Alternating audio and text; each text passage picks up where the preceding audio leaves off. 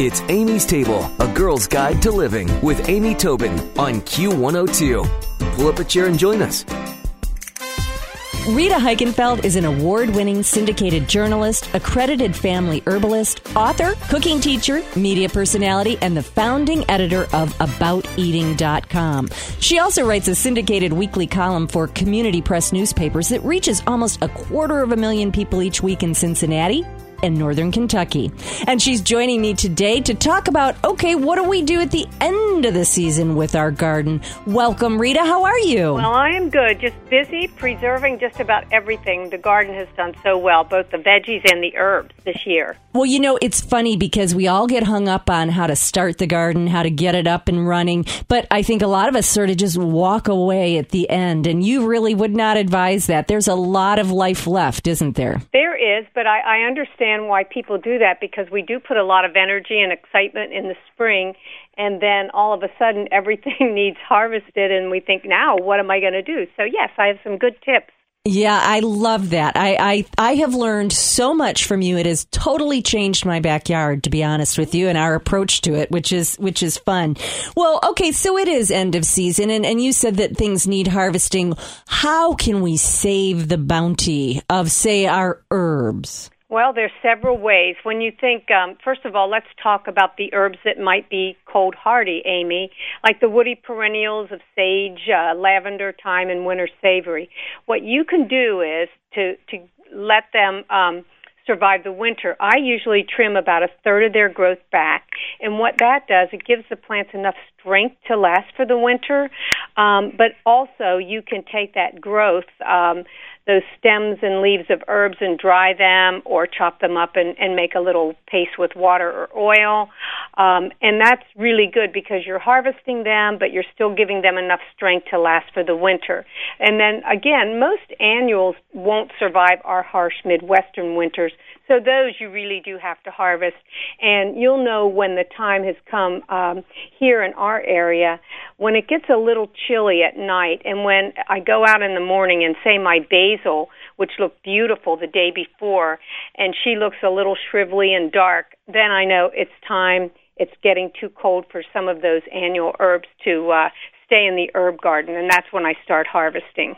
And the way that you harvest and preserve your basil, even I believe you do it with parsley and any tender leaf, is just amazing for home cooks. Can you share with us how you go about preserving it? Oh, sure.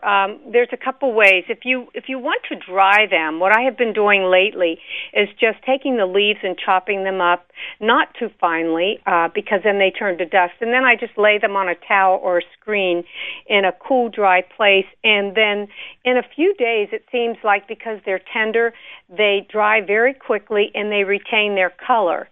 The old-fashioned way of drying, of course, is hanging them upside down on the stem and letting them wither on the stem. But this way, it seems like it keeps their color more, too. And then also, as you do, I make like an herbal paste of just like usually I'll put parsley and basil together, maybe some thyme, whatever I need to harvest. And I'll just put those in the blender with a little bit of water or extra virgin olive oil, and then put those in ice cube trays. And that way, what I tell people is when you preserve herbs, especially in the freezer, put them in the amount that you're going to use. Don't make a big container, because then trying to dig those herbs out of that jar or bag sometimes is hard. So freeze in the quantities that you might use. And usually for cooked dishes, that's a couple tablespoons, like stews, and that's about one of those ice cube trays. You know, I saw something interesting the other day, Rita, on one of the blogs. I think it might have been Kitchen, but I'm not sure, where she would fill ice cube trays with olive oil and chopped herbs so that it looked almost more like all oil with a few herbs in it. I thought, what an interesting way to just pull that out and use it when you saute or finish pasta or put in a sauce or a soup or whatever. But the other thing that my little variation on your paste that you taught me is I will take the paste and put it in a Ziploc and flatten it so that I can stack them in the freezer. And then because it's so flat and thin, I can break off little pieces, and it works pretty nicely. Yeah, and that's a great idea too, because you can sort of smush out what you need or break off. And talking about putting in baggies too, what I do now with basil, last year it worked out really well. I took just the leaves, I harvested the leaves, and then put them in baggies, and some I put in containers, but mainly in baggies. And then when I was ready to use them, I took the baggie out of the freezer and laid it flat on the counter and just took a rolling pin and just rolled what I needed straight out of the bag while they were still frozen. Smart. That's smart. I love that idea.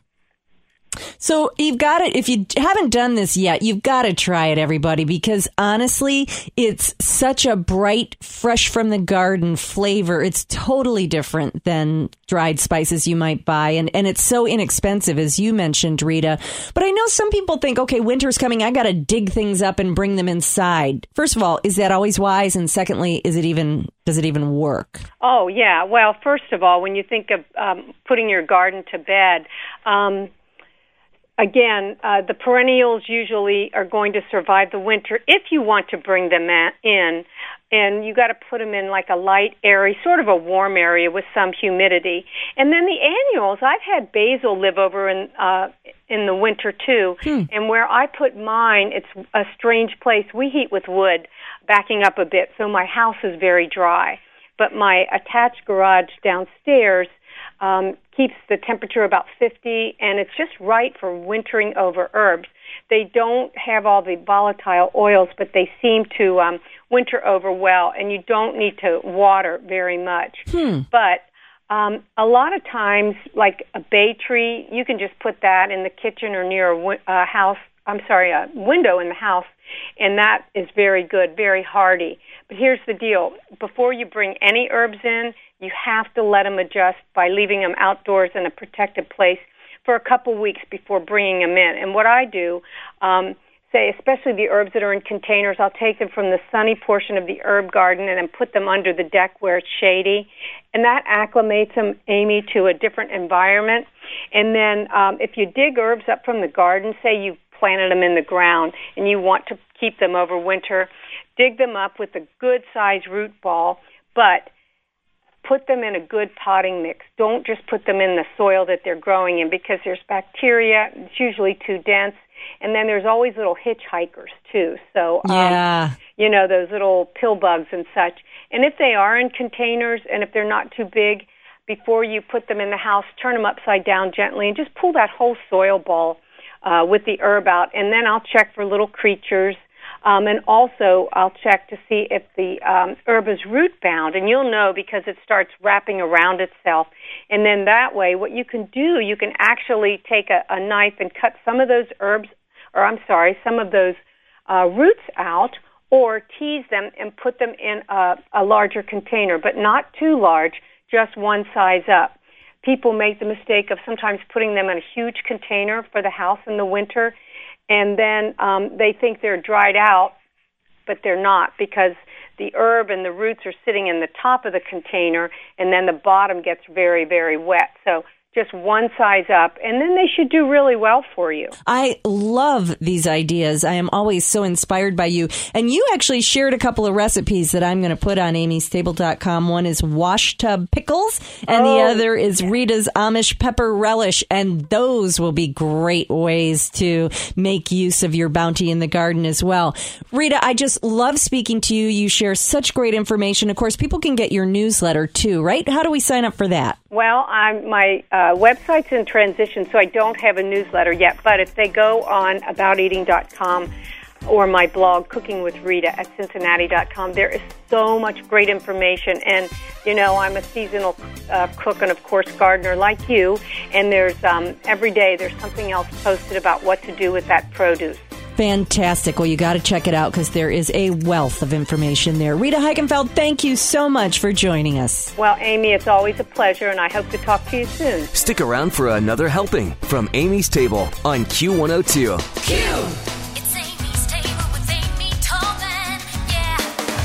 Q102.